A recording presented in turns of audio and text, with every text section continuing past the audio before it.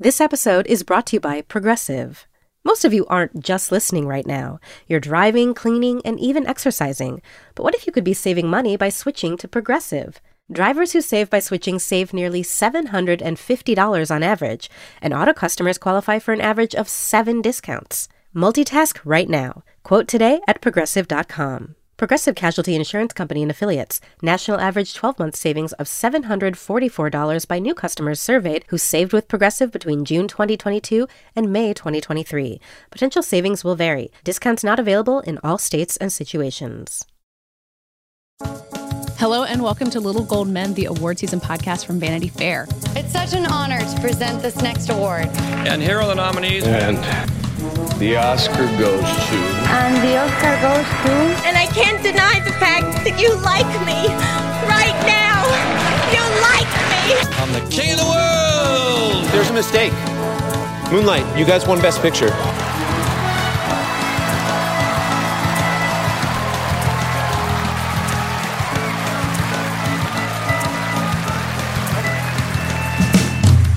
I'm Katie Rich, the deputy editor of VanityFair.com, and I'm here in New York for once. I'm in the room with our chief critic, Richard Lawson. Hello, happy to have you here. And our digital director, Mike Hogan. Hey there. And we also have our senior writer, Joanna Robinson. Hi, guys. So we are gathering together at the height of Game of Thrones season still, where there's a lot of television to talk about. But there's also an entire summer movie season ahead of us, as Richard and Cam Collins wrote for VF.com this week. They wrote about the 22 movies we'll be talking about this summer, which is actually a kind of fun way to look forward to what's ahead and not just feel kind of bludgeoned by the ongoing Avengers success that everyone wants to talk about. So we want to look at the summer movie season ahead, and then in the back half of the episode, share an interview that Richard did with Anna Klumsky, who is a star of Veep and is doing a really interesting, apparently Kellyanne Conway-esque transformation this season. So we'll hear more from Richard and Anna later. But first of all, let's talk about summer movies. Richard, you and Cam wrote this piece together. Cam couldn't join us today, so you're going to have to speak on behalf of both of you. But it did sound like when you opened up this conversation that you were saying, okay, Avengers is huge. We're kind of exhausted by it. What else can we talk about? Well, yeah, I think because the question for years has been, what is a summer movie? When does summer movie season start? Because it used to be you really would not have a big tentpole blockbuster before Memorial Day. Memorial Day weekend would always be like the kickoff. Now we have big tentpole blockbusters in February, and then we have some in March, and then we have some in April. And so you have to kind of just like arbitrarily set a date. Last year we went for our summer movie review, we really went by the social calendar, and so we said it was Memorial Day. This year, once Avengers Endgame is out and making $2 billion in like 5 days, okay, it's summer movie season now. Like that's happening. So that was the kind of arbitrary line we set. And, I was like, well, that's because like all the superhero movies are over. And then I was like, wait, no, there's a Spider-Man movie. Well, there's an X-Men movie in like 3 weeks. Right. Yeah. So it's just they keep on coming. But, I think for the foreseeable future, once a Marvel movie gets going, in the spring, I think then we're in summer movie territory.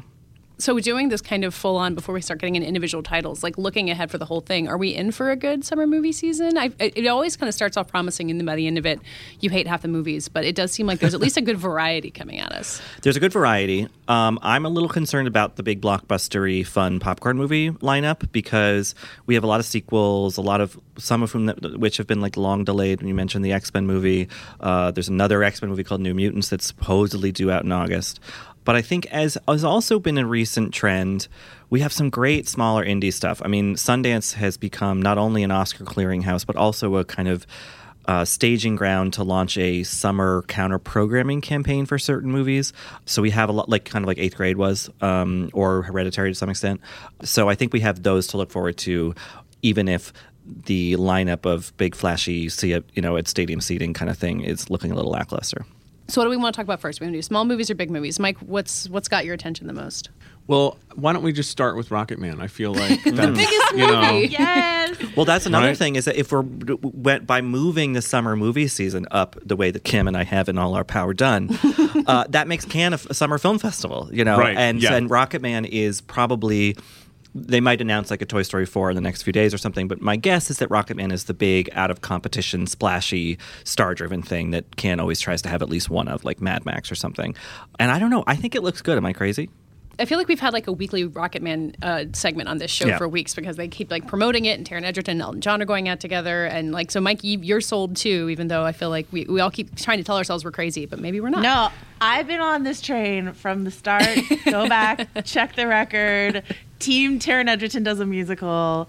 I mean, they had me when I found out that he was doing the singing, because Taron's got a great voice, and that was part of my disconnect with Bohemian Rhapsody, and like the fact that Taron has this great voice, and then that Elton John. I mean, for better or for worse, Elton John is involved. Like sometimes that's for worse, because like then estates get involved. But like I don't know. I'm really excited about it all, and I hope it doesn't let me down. Well, I know. I feel like still people are coming up to me saying, I just saw Bohemian Rhapsody the other day, and it's so good. And I'm just like, okay, great. I'm so glad you like it. But I'm hoping that this will be really good so that I can actually participate in and enjoy that. Because I'm a huge music fan. Like, I think Elton John's music is incredible. I'd love to experience it now with someone who has the full range of vocal capacity that Elton John used to have. You know what I mean? Like, if you see Elton John now, he had to change all of his arrangements because he lost that whole upper register. So, like, I don't know. That alone, I'm just, like, excited to just... Like time travel. Yeah, and kind of enjoy that experience. I know enough about the Elton John story, his early days, with the residency at the Troubadour and all that stuff. Like, I think it'll be really fun.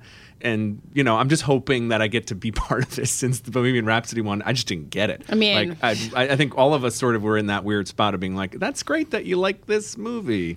Yeah, this podcast is a standing record of us not getting Bohemian Rhapsody. Yeah, for whatever, for better or worse. So I honestly, to be perfectly candid, find superhero movies so boring. I just cannot get excited about that same goddamn arc over and over again. And for some reason, I'm totally good with the music arc, which is the same stupid arc every time, but I love it. I'm fine with it. Wait, have you not seen Endgame? Am I supposed to answer that or not? I have you're not the one. yet seen it. You're the 7 billionth person on the planet. Your ticket will tip it over into 3 billion. I think. Don't go see it, Mike. I love this. Music biopics are Mike's superhero genre. This is my favorite. I mean, like the costumes, they share that in common. It's true. Usually some sort of tragic fall from grace given happens. A gift of vocal talent. That's a funny thing. The 70s glam costumes and the superhero costumes, there is a real crossover. And it's called Rocket Man. That sounds like a superhero. I think it's a smart play to open in a Cannes. It comes out 2 weeks after it premieres at Cannes, so it's not like we're getting some huge sneak preview. I'm curious why you think it's going to play at Cannes, though, because Cannes audiences can be notoriously fickle. Yes, they can. Will it get booed? They get fickle about stuff, I think, that is too arty, that is too ambitious. Like, they booed Personal Shopper, or I think that for as much as the Cannes audience reveres cinema, they're can be remarkably adventurous, I guess. Rocket Man, though, it looks more stylized and more sort of fantasy-ized than Bohemian Rhapsody, which is much more straightforward, even though the director of Rocket Man is the one who finished up Bohemian Rhapsody. So that could alienate them, but I don't know. I think it's Elton John. He's from England, not too far away from France. It's big costumes. It's familiar songs. It's a lot of British stars, including one from Game of Thrones, including Billy Elliot all grown up. Like, I just feel like if audiences it's not in competition. If they just go in wanting to have a big, rousing, glittery time, that's a great place to see a big, rousing, glittery thing. It's like the Met Gala camp of movies. Yeah. It'll be a great red carpet. I wanted to bring up the Met Ball, though, because Taron Egerton showed up at the Met Gala last night as we were recording this, wearing the most straightforward suit. I was disappointed. Yeah, he's on this whole tour talking about how close he and Elton John are. Come on, Taron. It was camp, for Christ's sake. So did Rami. Rami also. I mean, I know he's already won his Oscar, so he doesn't have to do the Bohemian Rhapsody campaign anymore. But yeah, both of them were dressed in black. Richard Madden, who Richard Lawson also alluded to from Game of Thrones, who's in Rocket Man, also showed up wearing black. But I'm just sorry, it looked amazing. Sorry, Richard Madden was at the Met Gala was chef's kiss. Fantastic. I want to redo the summer movie preview based on who dressed best at the Met Gala, and that would be their odds of succeeding this summer. It's not about... Look, there's no right rubric to do a movie preview. That's just as good as any other. Well, to jump ahead a bit in the calendar, the other big Hollywood movie premiering at Cannes is Once Upon a Time in Hollywood, the Quentin Tarantino movie that wasn't on the original lineup, but everyone's kind of just drumming their fingers like, okay, you're going to be at Cannes. It's also not playing in competition. No, it is. Oh, it is? Okay, yeah. So how does that feel like it's kind of fair? Because Inglourious Basterds premiered at Cannes, that really kicked off this huge Oscar campaign for it, but it does feel like it could be, Quentin Tarantino's beloved in France, but it feels like it could be risky for him. Yeah, he won the Palme d'Or for Pulp Fiction 25 years ago. He has been back there since. They like him. I think that to his benefit, this one is not grappling with European politics. It's grappling with, very much California in the mid-century, sort of story. We don't know how much it's actually about the Manson murders, but apparently that's involved. The rumor is Margot Robbie's playing Sharon Tate. I think she's credited as that on IMDb.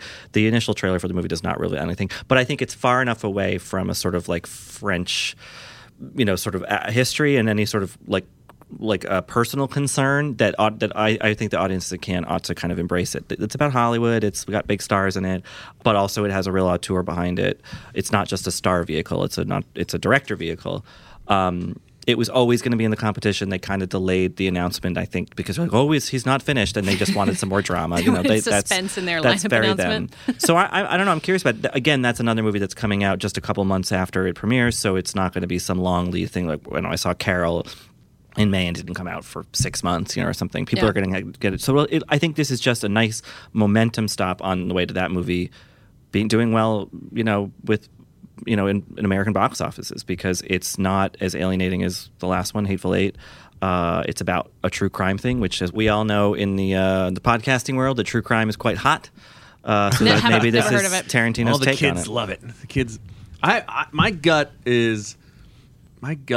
tells me. We haven't seen Quentin Tarantino. Have we seen a Quentin Tarantino movie? We haven't in the Me Too, post-Me Too era. No. Yeah, my gut tells me this thing is going to do better in France than that's going to be its highest moment is when the French don't give a damn about wokeness, and then it comes here and it's going to get shredded. That's my gut. I don't know. I was just wondering if you're going to get that West Coast East Coast divide we talk about sometimes, but Europe versus America time's up divide. If this is some kind of weird, like, indulgent meditation on, like, massacring women, it's gonna be... And Sharon Tate's feet. I don't know. Could be. I don't know. Well, the other theory is that perhaps it's some sort of alt history. Sort of like Inglourious Bastards, that Hitler dies or whatever sort of thing. So like Sharon Tate kills Charles Manson. I don't know, but that's a theory. That's I think that's a wishful thinking theory that's floating around because nobody really wants to see Tarantino do the Manson murders. But maybe we want to watch a pregnant Sharon Tate kill Charles Manson. I don't know, but the word I really like is problematized. And I think this movie is going to get problematized into the dust by the online discourse. The discourse. I'm so tired. Yep. Yeah. Pre-exhausted. Which I haven't seen the movie, so who knows? But I think also it's as a sort of more nerdy, wonky detail is that recent movies like The Nice Guys or Under the Silver Lake, which are these very LA movies that premiered at Cannes, pretty much fizzled in the United States, after warm receptions there. So I think that translation that you're talking about, Mike, I think that, and you mentioned, Katie, I think that's something to be considered, even though this is Tarantino, Yeah, and I don't mean to brush off the discourse because, I think especially a lot of the things we learned about Kill Bill and Uma Thurman and all of that, as the Me Too conversation was happening, I think it's important to look at Tarantino's films through that lens. And so I don't mean to brush it off. I'm when this project was announced, despite the fact that I am dying to see a Leonardo DiCaprio Brad Pitt movie, I was what chance does this have to even exist on its own 2 feet at this point? I don't know. Yeah, it would be wonderful if he, has digested some of the stuff that's been going on and put his spin on it. I'm just very curious to see if he has digested any of it or not. And I think that Cannes will not be the best signal. The audience response in France will not really tell us anything about that. The critics will, but the audience won't. Yeah, there was a great, much smaller example last year. There was a Belgian film called Girl about a trans girl sort of mid-transition in Belgium that won a bunch of awards at Cannes, both official awards and then the kind of queer palm, which is not associated with the festival, but is kind of this always presence on the outskirts of the festival, and then came here and went down like a lead balloon because everyone was like, nope, all of these gender politics are completely wrong, and the way you talk about trans identity is completely wrong, and I was just like, in France you would have thought this was going to be the next, I don't know, Boys Don't Cry or something, and it really was not. Yeah, and look, the same thing happened at Green Book in Toronto. Also Green Book won Best Picture last week. It turned out okay for Green Book. Yeah, but it's interesting. The festival audience versus the the whatever you want to call it, very online discourse are two different things. Yeah. And we may overestimate the impact of the very online discourse from time to time. But anyway, it'll be interesting. Yeah. I'm Alex Schwartz. I'm Nomi Fry. I'm Vincent Cunningham, and this is Critics at Large, a New Yorker podcast for the culturally curious. Each week, we're going to talk about a big idea that's showing up across the cultural landscape, and we'll trace it through all the mediums we love: books, movies, television, music, art. And I always want to talk about celebrity gossip, too. Of course. What are you guys excited to cover in the next few months? There's a new translation of the Iliad that's coming out, Emily Wilson. Really excited to see whether I can read the Iliad again, whether I'm that literate. I mean, the jury is out. I can't wait to hear Adam Driver go again in an Italian accent in Michael Mann's Ferrari. He can't stop. I mean, and bless him. I can't wait. Molto bene. Molto bene. We hope you'll join us for new episodes each Thursday. Follow Critics at Large today, wherever you get podcasts. You really don't want to miss this. Don't miss this. Don't miss it. See you soon. Apple Card is the perfect cashback rewards credit card. You earn up to 3% daily cash on every purchase every day. That's 3% on your favorite products at Apple, 2% on all other Apple Card with Apple Pay purchases, and 1% on anything you buy with your titanium Apple Card or virtual card number. Visit apple.co/card calculator to see how much you can earn. Apple Card issued by Goldman Sachs Bank USA, Salt Lake City branch. Subject to credit approval. Terms apply.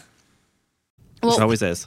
while Canada's going on, and then afterwards, we're going to have kind of the summer movie season going along parallel to it. Like stuff that's going to be premiering during Cannes, Aladdin is coming, Godzilla King of the Monsters is coming, Dark Phoenix. Kind of looking at May and June, I feel like a lot of big titles that I feel kind of curious but skeptical about. Like they're other than Endgame, which kind of like started everything with a bang, like we said. For big movies, it feels like a lot of big question marks. Like it's not really sure what's going to hit. Like even there's not even like a Jurassic World 2 on the horizon. I was talking with some friends this past weekend. I was out of the state, and they pay attention to this stuff, but they're not like in deep like the way that we are. And they were sort of shocked when I was like, I think Aladdin's going to be a bomb. Do you guys feel that same way too? Like I feel like there's no buzz for that. The Guy Ritchie's live action Aladdin. I feel like betting against Disney live action. I mean, I guess Dumbo just kind of flopped. So was Dumbo a bomb or just like fine? That's a good question. You know? Probably somewhere in between the two. And I was going to say that like betting against any of these Disney remakes is a bad idea, but Dumbo definitely, at least, it was no Beauty and the Beast. Right. Yeah, that's the thing. It's like, but I think Dumbo, in not Aladdin's defense exactly, but like they could point to the fact that like Dumbo is a really old Disney movie. It does not quite have the same IP heft that Aladdin, which has been watched at home by generations of kids now. Dumbo did fine. It made $339 worldwide. It cost a ton of money to make. But the rumor I sort of got told on Twitter was that the reason Disney made the Dumbo movie is so they could retain rights to the story, because they were about to go into the public domain. Is that really? Is that really the cheapest way to do that? I mean, Disney has so much money. That's why Sony keeps making Spider-Man movies. I mean, that's part of the reason. You know what I mean? Hey, they got a good Spider-Man. Keep what you got going. That's why the Andrew Garfield Spider-Man happened, because they had to retain the rights. So happens all the time. I think with Aladdin, I happen to live with like one of the world's biggest Aladdin fans of all time. She is like crazy for Aladdin. It's her favorite thing, and she's deeply skeptical. So if that's the temperature of the crazed Aladdin fan, I don't know, but like it does feel, it's hard to land that genie thing, like, because with the Beast is also a challenge, in Beauty and the Beast, but the genie's even harder. I think that is a cartoon, you know what I mean, that you're trying to make, manifest with human. Will Smith. Yeah, It does feel like it's also suffering from coming out the same summer as The Lion King. And we talked about The Lion King at length with Griffin Newman a couple weeks ago, so we don't have to go into it too deep. But it feels like these two Disney movies that are hitting the same nostalgia pocket coming out the same summer. It's almost like Aladdin automatically is going to be the lesser one because it's the less historically huge movie than The Lion King, the original Lion King. Well, I think with The Lion King, we had this discussion 2 weeks ago with Griffin Newman. Where we have this concern about, so we won't rehash the concern about like the animals talking, but I really just do feel like people right now are just like, oh right, Aladdin's coming, but we're just waiting for Lion King to come. So I don't know. I just feel like Disney has had this issue in the past with Star Wars, where a lot is good, but oversaturation, which is really easy to tip into, is bad. You know, we saw that last year. Speaking of a movie that premiered at Cannes with a kind of gentle collapse of Solo. Solo ended up doing okay worldwide, but like it was not what they wanted it to be. And then they have scaled back. They on got Star freaked Wars out movies, yeah. and canceled the Boba Fett thing. They canceled whatever else.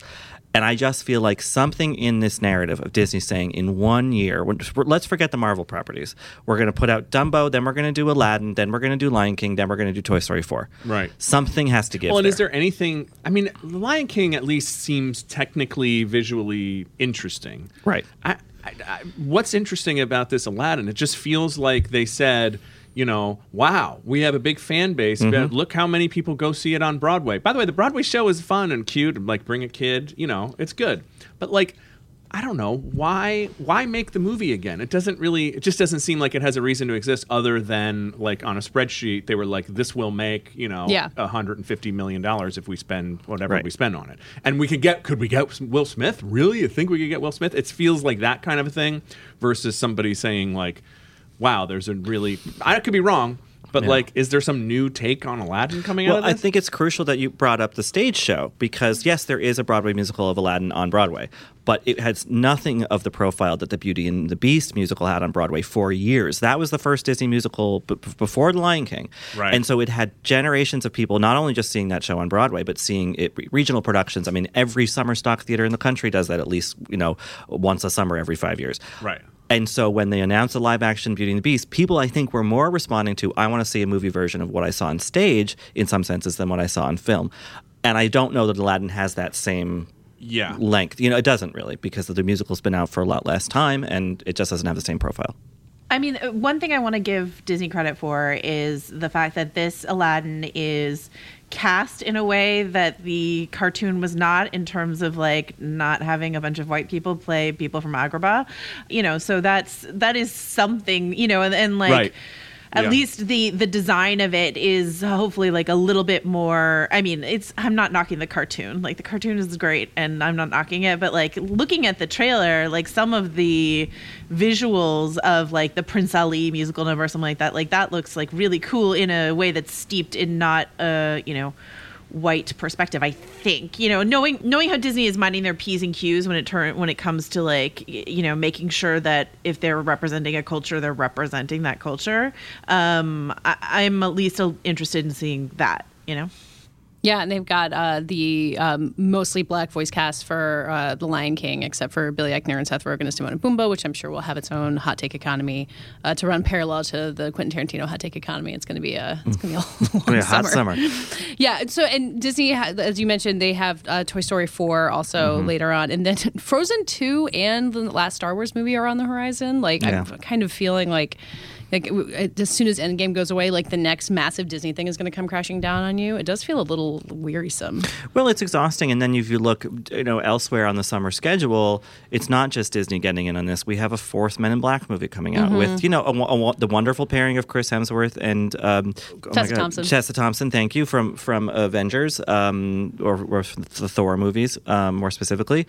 But like, are people wanting another Men in Black movie? Are people wanting another X-Men movie? 2 X-Men movies kind of coming out this summer? Like, I just feel like at a certain point, aren't we going to get to this story's been told before, you know? Yeah, the X-Men thing is the big question for me, I think, because the X-Men franchise is in a really weird transitional phase where Disney or Fox has been bought by Disney. Fox has the rights to these X-Men movies, which are coming out this summer. But like, presumably Dark Phoenix, which stars Sophie Turner, who's been doing great work on Game of Thrones, is going to be the last edition of this version of X-Men.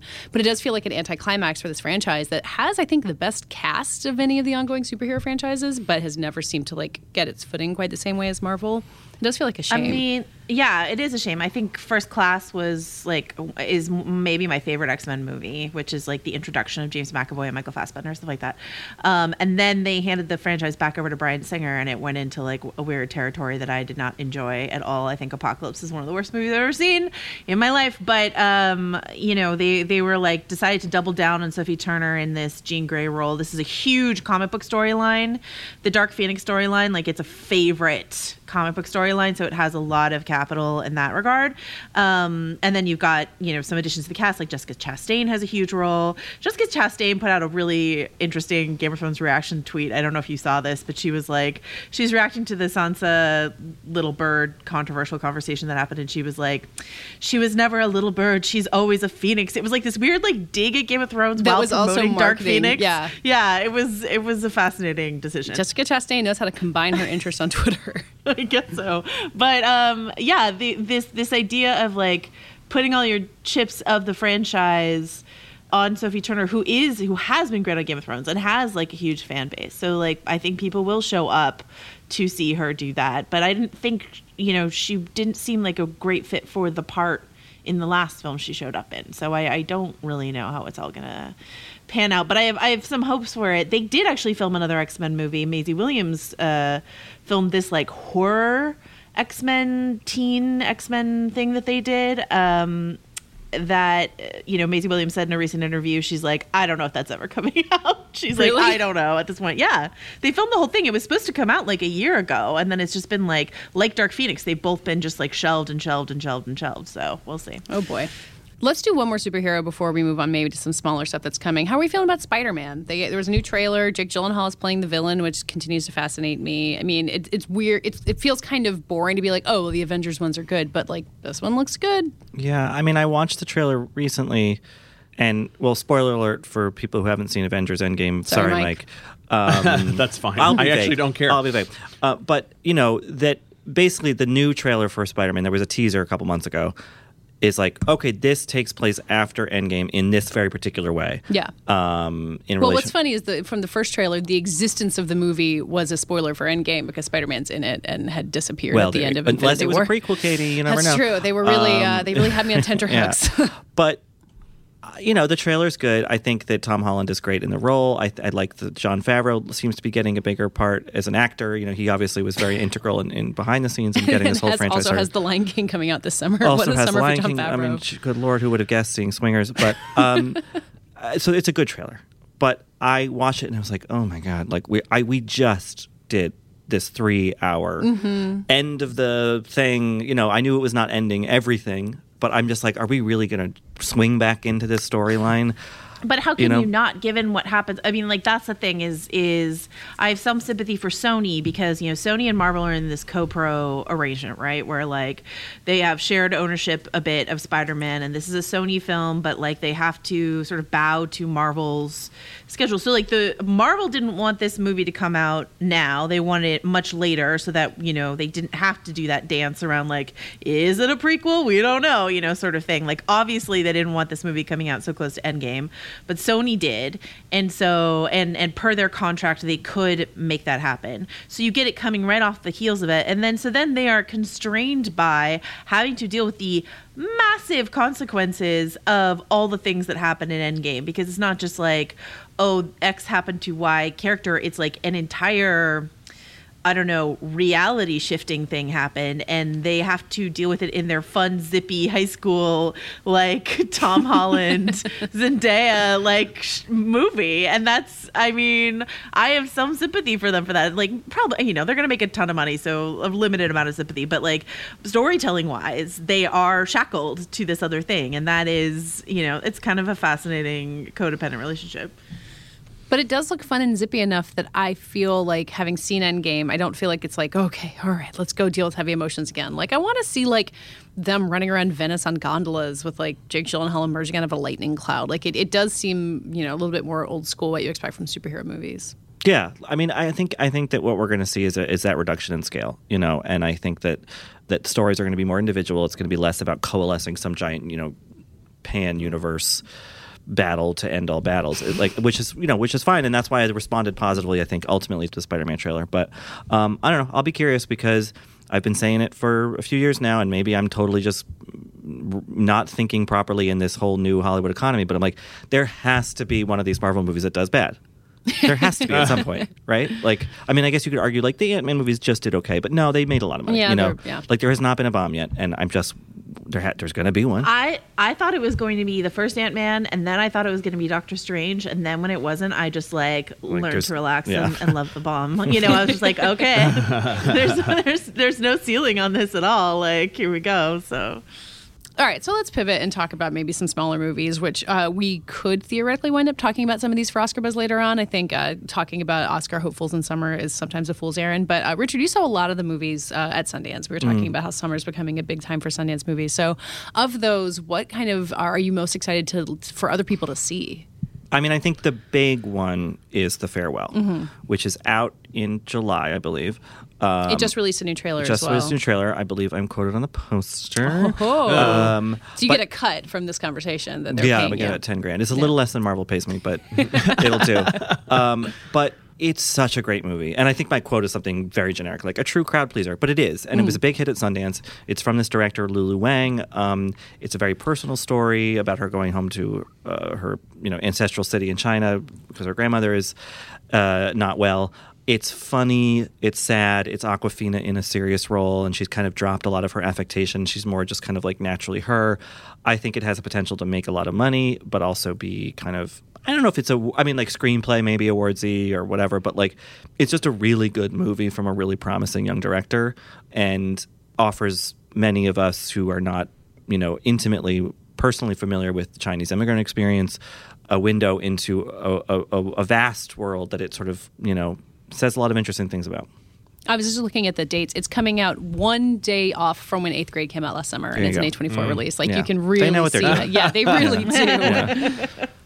But MoviePass isn't around anymore. I swear to you, MoviePass really changed how movie going happened at The 8th Grade is the MoviePass, a success story. The title I keep getting The Farewell confused with, and I don't think the movies are at all alike, but is The Souvenir, which came out at Sundance as well. I think it's just like the single word title. That's coming out, I believe. That's like May 17th, I want to say. So it's right around the corner. Yeah. So does that have the same hit potential? Or is it more of like No, that's much more esoteric, arty. I mean, it's very curiously plotted. It's a beautiful memory piece, kind of similar to The Farewell, and it's about women looking back at moments in their lives and sort of picking them apart. But no, the Souvenir is by no means a comedy. It's a serious drama about addiction. But it's really great, and Tilda Swinton's daughter makes a really splashy film debut in it. Tilda Swinton is also in it. Yeah, I think that'll be in the vein of, I don't know, A Quiet Passion or something that like critics really love at the end of the year, but like what maybe wasn't a big hit. Or The Wife. The Wife played really well last summer and came close to that Best Actress This win. is a little more alienating. It's the storyline is a little harder to follow, but yeah. Another one that you mentioned Oscar-wise in your preview, Richard, was Where'd You Go, Bernadette, which I feel like a lot of us have been a little concerned about because it also keeps getting pushed back and back and back, and it's Richard Linklater and Cate Blanchett. You're still holding the flame for it? Well, yeah, I haven't read the book, so I don't have any particular allegiance to it. I mean, I have allegiance, I guess, in some senses to Linklater, although his last movie was not great, and to Blanchett. And I was thinking, oh man, they keep pushing this movie back. It was supposed to open last fall, then it was supposed to open this spring, and then they moved it. But the slot they moved it into is like the Meryl Streep, / the Help slot. So maybe it's going to live really well there. I don't know. Yeah, that August slot can really. I mean, we got Hobbs and Shaw that's going to run rampant all over August. But other than that, there's room for surprises. It reminds me of comparing it to other Linklater things just from seeing the trailer. It reminds me of that like Bernie type of a mode, or sort of like a quirky true story that he's going to bring to life in his weird, like offbeat Austin way. I mean, I always like him in that mode, even if it's not Bernie. major Linklater. Well, it's interesting when he does stuff that has a plot. Yes. Ouch. No, and I love his plotless movies, but like but when he has a plot. I mean, I mentioned his last movie, Last Flag Flying. It's a nice movie. It's got good performances, but it doesn't feel him. It feels like any studio guy could have made this movie. Well, or when whatever. you said his last movie wasn't good, I was like, Everybody Wants Some was fine, Richard. Why are you so mean? I completely Last forgot Flag about Flying it. opened the New York Film Festival, Katie. Oh, boy. But this, is based on a beloved novel, and it's really, I think it's interesting with him working with a female lead. Sorry. So not based on a true story, well, I guess, but a literary kind of thing. Yeah. It's like his quirky Gone Girl. Yeah, almost. Yeah, there you go. Maybe you got a great. If we're lucky. Great supporting cast. So I don't know. I think a lot of people are like, that thing's cooked. Like they keep dumping it, kicking it down the road. I think that there could be something a little more strategic about that kicking than we're giving it credit for. All right. All right, Joanna, what's one more thing that you want to say that you're psyched about or want to make sure that we shout out? The Jim Jarmusch zombie movie. Oh, yeah. We skipped right over that with Can Talk. Everybody's in that movie. So The Dead Don't Die, Adam Driver, Tilda Swinton, Bill Murray, Chloe Sevigny, Rosie Perez, and Selena Gomez. I don't know. The trailer just has me. I mean, I love Jim Jarmusch, and this is a great cast. And like the idea of highbrow, lowbrow together is also always fun. You know what I mean? So Jim Jarmusch does a zombie movie is delightful on its face. So yeah, I mean, maybe I'll be hideously disappointed. That's sort of my 2019 attitude. Maybe I'll be hideously disappointed. But it looks, I don't know, it looks really fun. What are you hearing about it? I haven't heard anything about it other than that it's open in Cannes, and I think that's such a fun, weird, quirky way to open a serious film festival like that. You know, like let people have some fun. Because like How to Train Your Dragon sometimes opens Cannes. Like, well, it's weird what is open in Cannes and what isn't, because if it's out of competition, it doesn't really count. But this is in competition, I think, so it does more. Anyway, it's all very confusing. But just the idea of like everyone in like full black ties sitting down and watching Selena Gomez like hitting zombies in the brains. Like, I'm like, cool. Yeah. And Iggy Pop is in it playing a zombie. Carol Kane has a great line in the trailer where they say, the zombies keep seeking out things they loved in life, and she just comes staggering out going, Chardonnay. You know? Like, so I don't know. I laugh at the trailer. Right? I think it's going to be fun. Again, that's something that comes out soon after the premiere, so people won't have to wait too long, which I think always helps. So, yeah. I can't believe it's been 14 years since Jim Jarmusch and Bill Murray made Broken Flowers. Has it been that long? Wow. Yeah. Oh, boy. So anyway, that's a want to feel old for me, because I feel like I saw that, not yesterday. too long ago. But that was a kind of a cool little movie, and yeah, Jim Jarmusch always does something interesting, right? I mean, and again, interesting when his movies have a plot, you know. Yes. Yeah. Well, I was gonna to counter that. Coffee and Cigarettes is one of my favorite movies of all time, and that's just like great Bill Murray, Iggy Pop-ness, and I don't know. I'm excited. Well, and I was going to shout out him and Adam Driver working together on Patterson, which I think is the last movie he made, which is lovely and plotless. And a Cannes movie. Yeah. So he's liked there. Yeah, I think that's the kind of thing that it might be artier than it looks in the trailer, like a little weirder, because it's still Jim Jarmusch. Yeah. But like that, again, could be great summer counter programming to what is a lot of like sequels and rehashes of old properties that like maybe this is a year where that smaller stuff can really find traction, because the bigger stuff is just not like stirring people's emotion. Well, Richard, you'll be at Cannes by this time next week, so you're gonna have seen a lot of the stuff. You'll be sending us a dispatch from there and let us know what you've seen, or unless you just see Rocket Man and decide to start life all over again as like a Elton John tribute band. I'm not ruling anything out. Yeah. I will have, if people want a more sort of digestible sifting through of this in print form, early next week I'll have a little like blank number of movies to watch at Cannes or whatever. Even if you're not going to the festival, just like fun to keep an eye on like what titles are premiering when. Yeah, keeping track of what's what and like what's the foreign language title and what's the Americanized title and everything can be a challenge for those of us who stay home. Mm-hmm. Know that fizzy feeling you get when you read something really good, watch the movie everyone's been talking about, or catch the show the internet can't get over? At the Pop Culture Happy Hour podcast, we chase that feeling 5 times a week.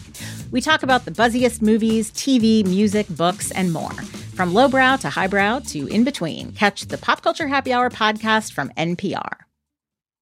So back into TV world briefly, Richard, you talked to Anna Chlumsky, who is one of the stars of Veep. She's had this kind of incredible run as the part of the harsh tongue cast of that show, and I assume you and I both grew up with her as a child star, which is a fascinating thing to watch. It's kind of like, it's weird how that's not part of her narrative anymore. Like, I thought of her so clearly with My Girl, and now she's just Veep. Yeah, well, she sat right where you were sitting, Katie. Oh my goodness. But yeah, that's something that was really interesting. And I, when you interview people who are adults now and are still working in the profession, it can be touchy to ask them about their childhood, and I did kind of walk in that direction, and I saw her kind of tense up, and I wasn't going to ask her like, what was it like being on set with Macaulay Culkin? Like, I was never going to ask her that. You're a professional. But she did, answer me, and the interesting distinction she made was really about that, like, her career now as a grown up, post acting school and all that, she really views as a different career than the one she had when she was a kid, because she's much more aware of what she wants to do. So she articulates that really well in the interview. She talks about the end of Veep, which is a big thing for both her and for all of us who've loved that show for this many years. So yeah, it was really great to talk to her, and I managed to not ask her, which I really wanted to, what Macaulay Culkin like. Well, let's listen to your conversation with Anna Chlumsky. Well, I have the pleasure today of sitting across the table from Anna Chlumsky, who is just about to end her run on Veep, one of the biggest comedy hits of the new century, I think. How about that? Yeah. Yeah, thanks for being here. Oh, thanks for having me. Now, I know you've wrapped on everything, so your role in that is done. Obviously, you're still promoting. But, like, how do you feel right now about the end of Veep? I mean, I just feel profoundly grateful that this all came to pass and that I got to be a part of such a fantastic show that I think may live on. You know, like not obviously be wrapped, but I mean, just that will resonate from now till Kingdom Comes. So that's pretty cool. That's what they're saying. I don't know. That's the bet. I don't know how long it'll resonate. None of us are going to be here at Kingdom Come, but you know.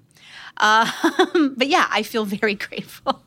Well, the interesting thing about the show's continued relevance is that there were choices made to not specifically mention any particular administration, any particular political issue. So it actually could, I think, that's the point. Exist. That's the exact point. You know, because politicians, unfortunately, are probably always going to be these venal, you know, like have been since the dawn of time. Right. So you know the moment that one human being said to another human being, "I can figure this out, and you're going to listen to me," it has been rife for satire. So.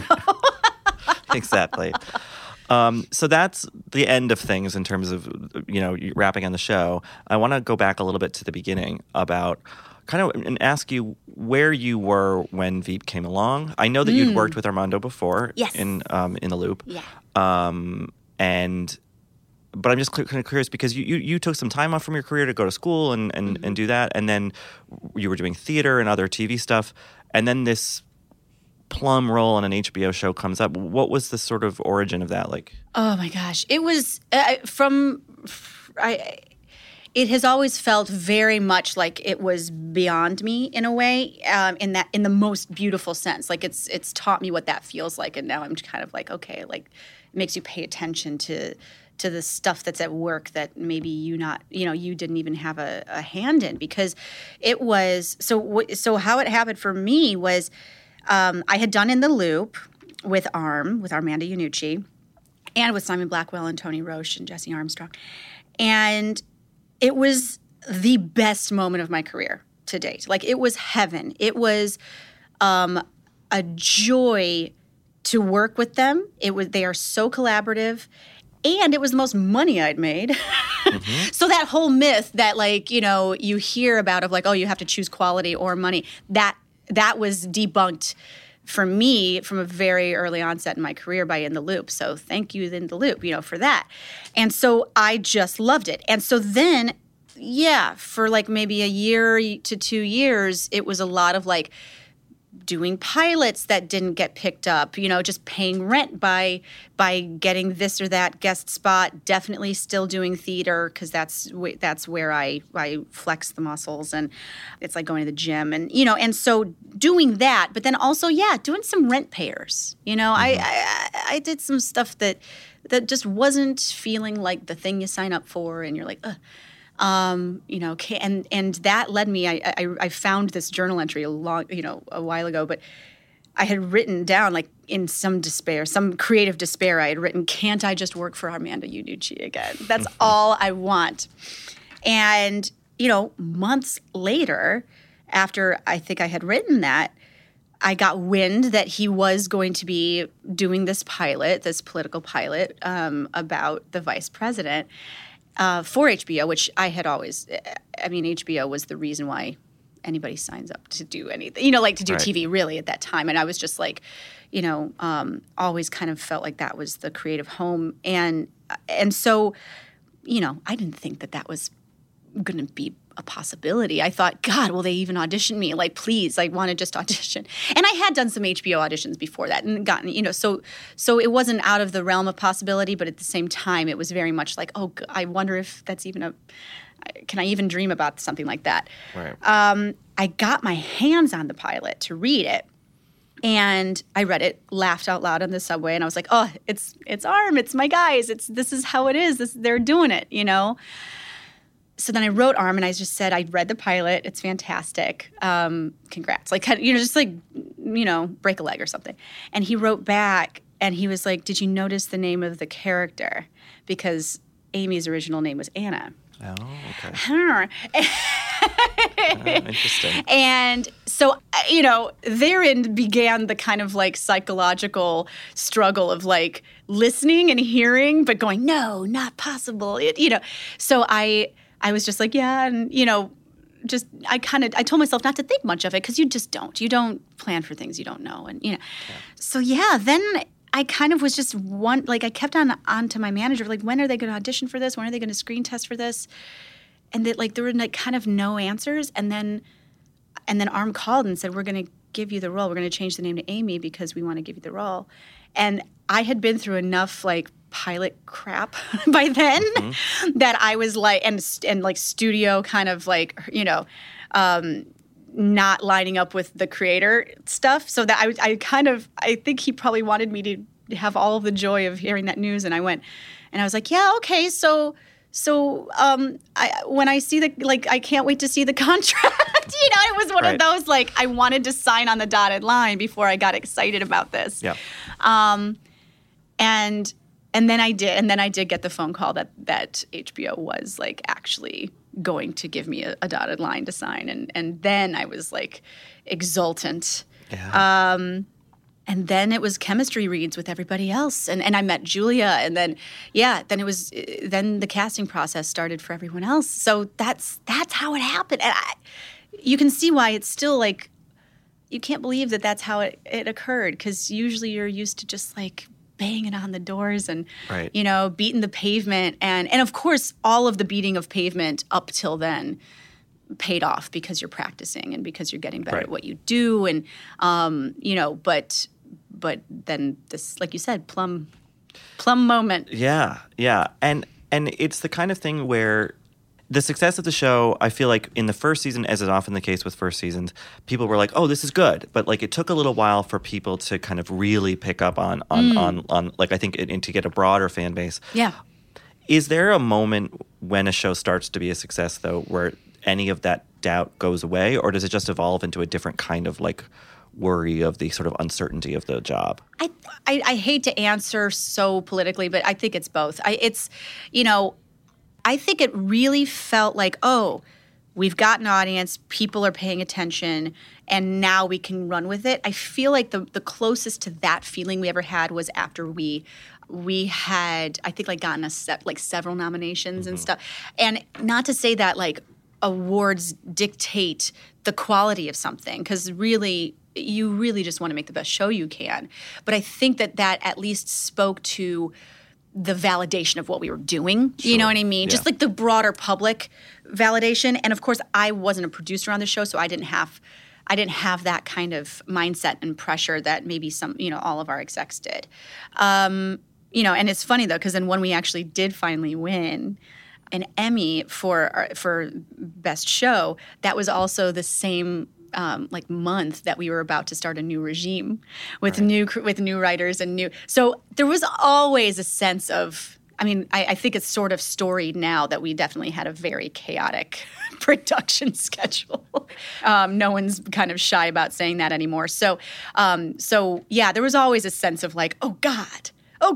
Like there was always a sense of terror. Yeah. A clenched kind of. Yeah. How was that? I mean, because for people who don't know, Armando Iannucci left the show. I'm on good terms, I think, right? But it was just like time for a new thing. Yes. And you had a new kind of crew come in. It was like a fresh blood changeover. Right, to write the show and run the show. How was that in terms of as an actor? Was it certainly something I had never gone through before, and certainly something that you like to tell yourself isn't going to affect you as much as it ultimately probably is. I think a lot of us love to pretend, a lot of us human beings, pretend that, we can kind of keep our emotions out of work in a weird way, sort of like, oh, well, that's work, you don't go to work to make friends, or you don't, all these adages we have about like, oh, you clock in, you clock out, and then you do your life. And I think that, especially, of course, in our job, you are involving so much of your actual emotional body and your physical body in the job that you can't deny how much that does actually affect you. Even if you're not doing our job, though, a person spends a very good portion of their daily life at work, and you're living and breathing at that place. And whether or not you feel akin to your coworkers or not, you still are living that life. And so when that shifts, when that changes, I think about, any company that gets sold, or it's sort of that, that kind of like, wait, why is this affecting me? It's just it's my job. It's not my, my heart or something. And it's like, no, it kind of is, because you're spending all your time with these people. Especially if it's something you like. Yes. Yeah. And so, like. And as the actor, you're not getting a lot of the information. Mm-hmm. And some people are much better at accepting that they don't have information than I am. I'm a bit, I'm a researcher, and so I like to gather information. And so for me, when that happened, it was definitely like a sort of marathon of just like data collection for me, of just like, what's going on, what happened, who is it, that, and so. I think ultimately it was a bit agitated. However, you were on board. Like, I had to be on board. All of us had to be on board for continuing the show and for respecting Arm's wishes, and then ultimately for understanding all of our new writers and understanding our new showrunner Dave Mandel and his vision, and supporting the show that Julia had so much become a part of her, like, just living and breathing. So, I think it felt more personal than I think any of us expected.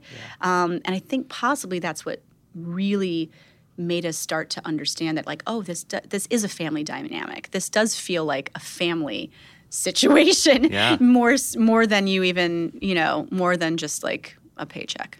And it's interesting you talk about it as a family thing, because it definitely feels that way as a viewer. You're all in such beautiful sync with one another.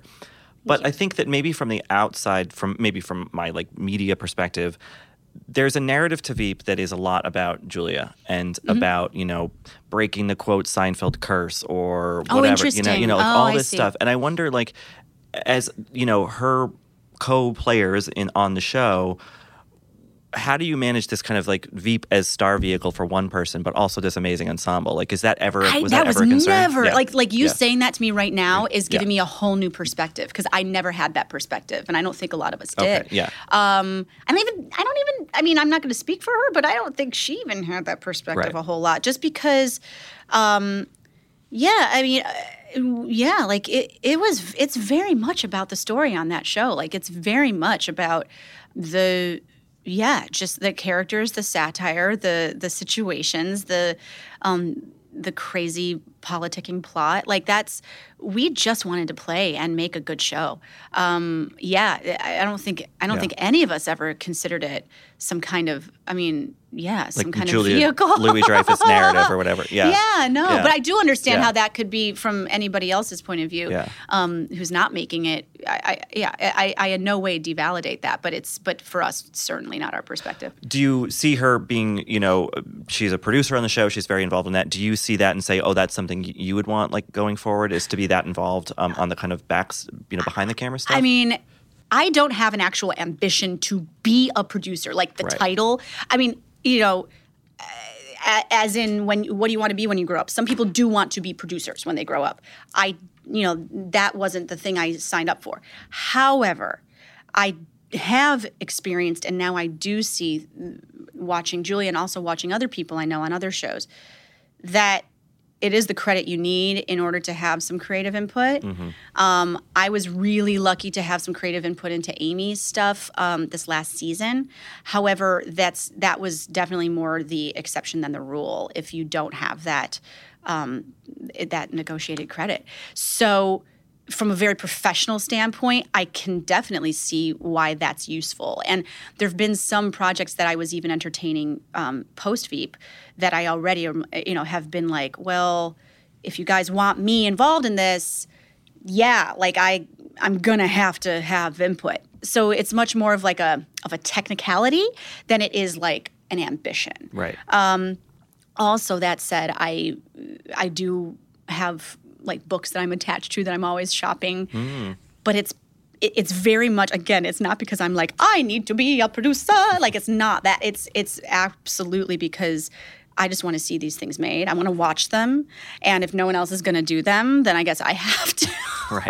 And if anyone's going to do them right, then I guess it has to be me. Like that. It's sort of that feeling of like, a little bit more of like the nurturing element than it is, and the like, just like the, well, I guess I got to do it. Well, and I think that's a lot of times, honestly, how a lot of actors get into the sort of producing co-job, because it's that kind of thing of like, acting is such an interesting profession because it's one of the few arts where like you kind of almost can't do it unless someone lets you, you know? Yeah. It's like you can Very busk much. on a street corner if you have a guitar or whatever, but like acting... I can practice monologues at my house, and that's what I do on my off season, but So do you see now that this show, this wonderful, almost decade of your professional life is coming to an end in some senses? I've talked to certain actors who've had kind of runs on good shows before, and they're like, I'm just so scared that the material's never going to be as good. Yeah, do you, that's like, a fear. It's totally a fear, yeah. I mean, listen, any fear is like in at this point, there's, because it's the unknown.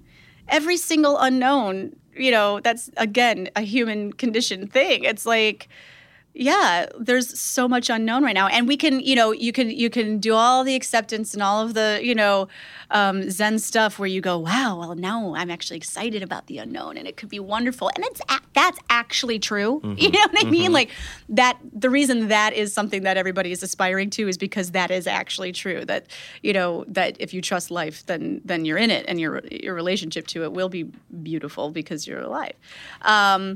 Eckhart Tolle. But it's scary because you're just it just feels more safe to know something. It's like what we described before. I'm definitely one of the types of people who really likes information, and why do I like information? Because it's safe. Because it's like, oh, it's a this is a fact. Right. Yeah, exactly. Yeah. So all those fears are there, but I think not fighting those, but then also just accepting the other as well, like the excitement of the unknown in tandem. Makes me breathe more easily. Well, you've been in the business a long time. You started as a kid, and do you view that career as one long continuum, or do you think your adult? I absolutely don't. It's so crazy. This is something I talk about in my therapist's office. But no, I don't. It can be really confusing for me.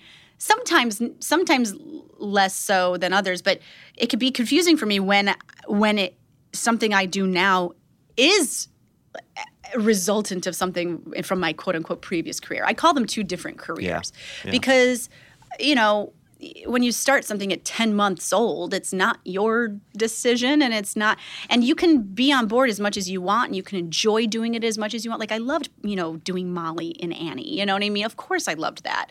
But like it isn't on purpose, and it isn't part of your own, like your brain's not even developed until you're 24. So, right. So it's like, it's just a kind of a different person a little bit leading that life. And so, I feel like the careers are very different. One was because I was good at similar to anybody in school. It's like, oh, I can hit this ball really far, so I'm gonna do t-ball and little league as much as I can, and that kind of is the same thing. Oh, I'm good at this. People like it. People are pleased with the way that this turned out, so I'm gonna go for that. That's a childhood outlook, right? That's a childhood motivation. That's a childhood, career. So that is separate, from when I went to theater, as an adult and went, God, I gotta do that. I've gotta communicate text like that to an audience because that's just the juice and that's just beautiful and noble. That's a whole other thing than like, I guess I'll run with this because I'm good at it, right? Like that's totally different. So that was almost a separate realization as a young adult where you were like going to theater as an audience member and you were like, wait, that's amazing. Yeah, Look what yeah. just happened. This and it was, felt different than what you'd done previous. I mean, or Yes. that feeling. Yeah, Absolutely. That's interesting. Absolutely. And that's why it can continue to feed me even on the really hard days when I was doing 10 free shows off, back to back just to get on the boards, and you're just like, "Oh, when is this going to ever pay bills?" And then you go, "Well, at least I'm doing it. Like at least I'm practicing, at least I'm doing it." As a kid, that didn't matter. Like as a kid it was like, it wasn't about like, oh, at least I'm doing a noble craft. Well, right. Yeah. Passion is not something that, I don't know. Yeah. It's hard to sort of quantify passion for a kid, but for an adult, yeah. I mean, I think that's okay. I think that's why it's like, those feel so separate. And just lately, every once in a while, you'll be like, why am I bothered when this director talks to me as if I'm, and because I'm like, oh, it's because I've literally had my SAG card for 20 years longer than they have. There's like, there'll be moments where you're like, this is bizarre, or this is, where your consciousness does kind of carry over from when you were a child to now. But like your mind doesn't. It's just like, it kind of feels like the person looking at the world is sort of the same, but like the person making decisions is not. Does that make any sense? Absolutely. Okay. Yeah. No, I think it makes I'm working it all out. It makes a lot of sense, and I think also, as someone who was aware of the work you did as a kid, but and has really enjoyed watching your stuff now, I see Amy. And that the show is caustic. It's full of swears. It's and I've never thought like, oh, that's Anna like trying to like get rid of her child acting reputation. Bless you for not thinking that. It feels very separate. It feels discrete. Yeah. Well, and also I have the benefit of I'm so grateful for this. I have the benefit of having trained. Yeah, right. Since. So it's like I wasn't using a craft as a kid, and now I'm using a craft, and so it's like.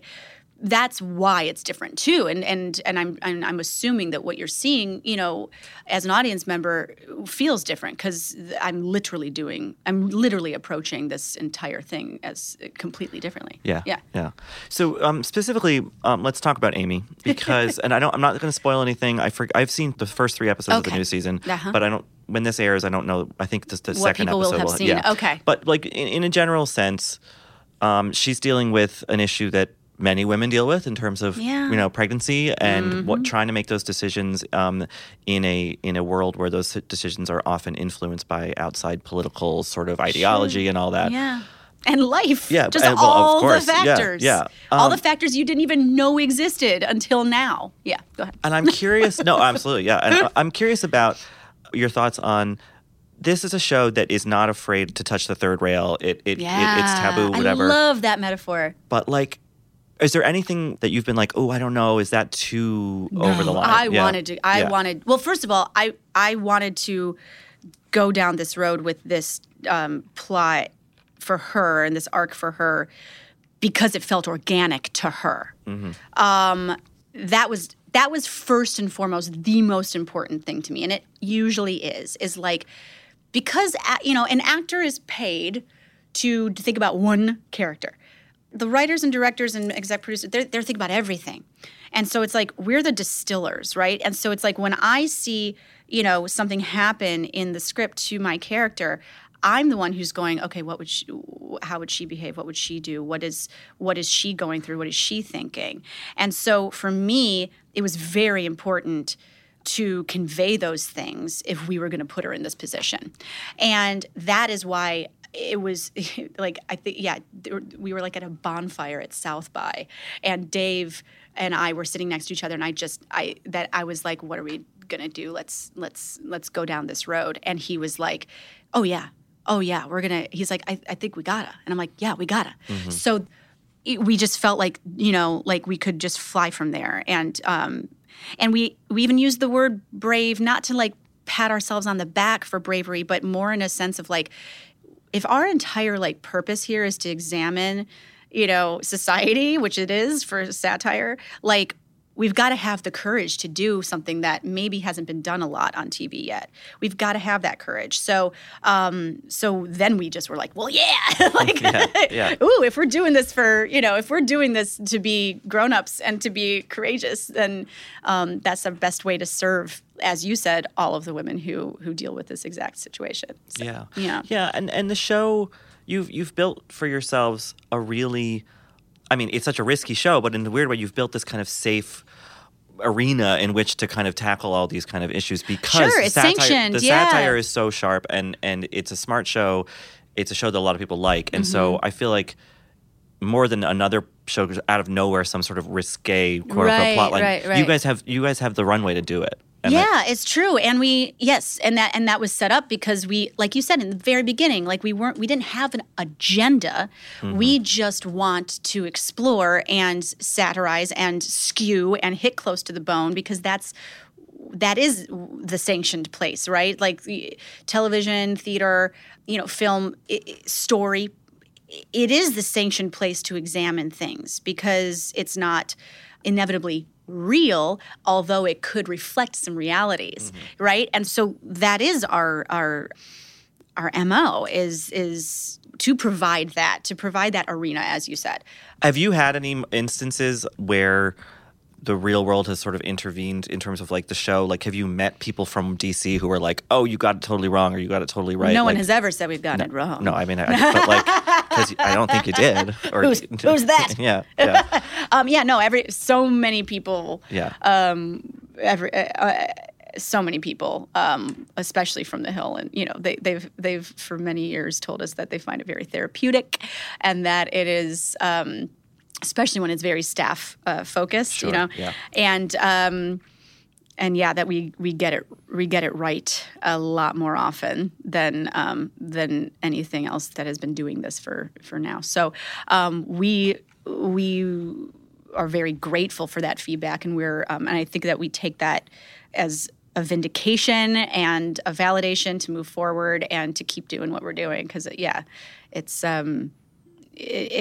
it's that, I don't know, it's a gorgeous thing, humor and satire. It does allow you to almost serve in a weird way. You know what I mean? Yeah. No, absolutely.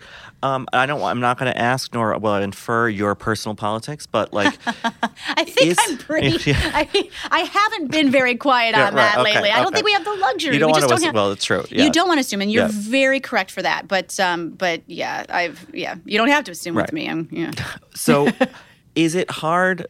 It's a funny thing because watching it, I certainly don't feel this, but like, is it hard making the show to not feel like if this is at all like what it's like in real life, do we have any hope of ever ironing this out? Because I don't know. I mean, it's funny.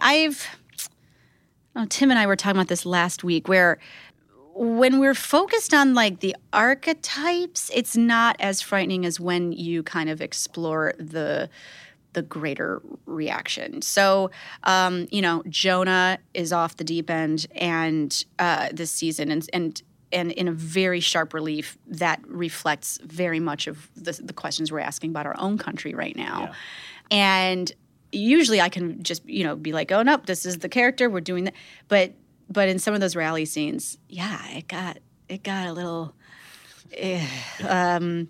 It gets rough, and like our background actors were so good that sometimes you're like, oh God, do they really think this? Oh God, they know this is pretend, right? Like, there's, which really, isn't that what we're asking when we watch the real thing? We're like, God, they know this is pretend, right? Like, I really, anybody who were at rallies like that and supported this ugly administration, like you wish you could just be like, you're a patsy, right? Like that they're using you.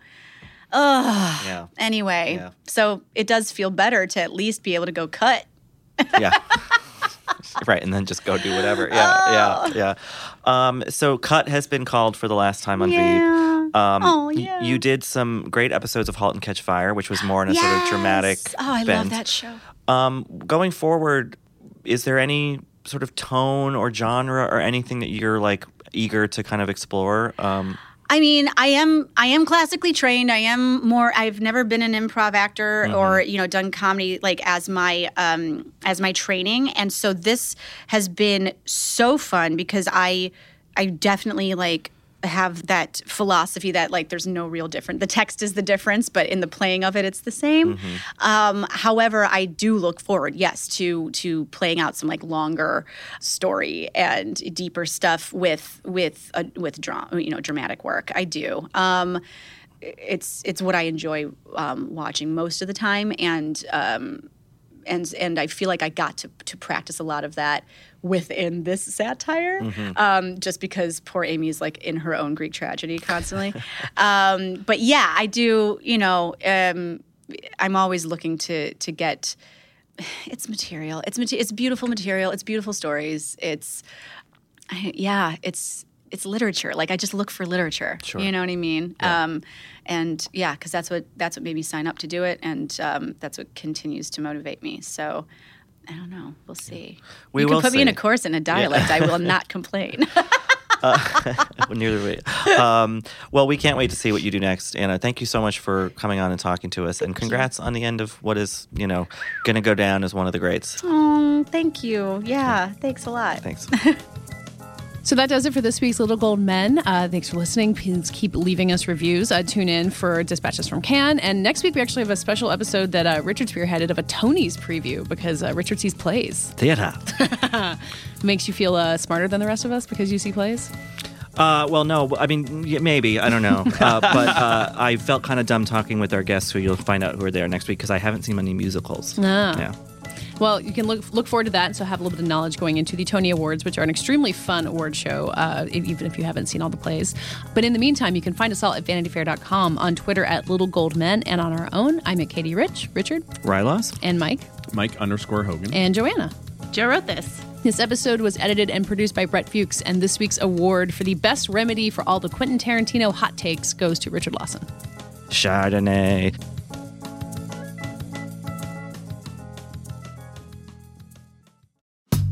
Hey, I'm Brian Stelter, host of Inside the Hive from Vanity Fair. This week, with the help of Dan Adler and Olivia Nuzzi, we're going inside the media circus swirling around Donald Trump's criminal trial. People want coverage of Donald Trump. There are sort of shades of 2015, 2016. I found it to be a total break from the reaction to a lot of Trump coverage in the last 2 years. Join me, Brian Stelter, on Inside the Hive from Vanity Fair. Listen wherever you get podcasts.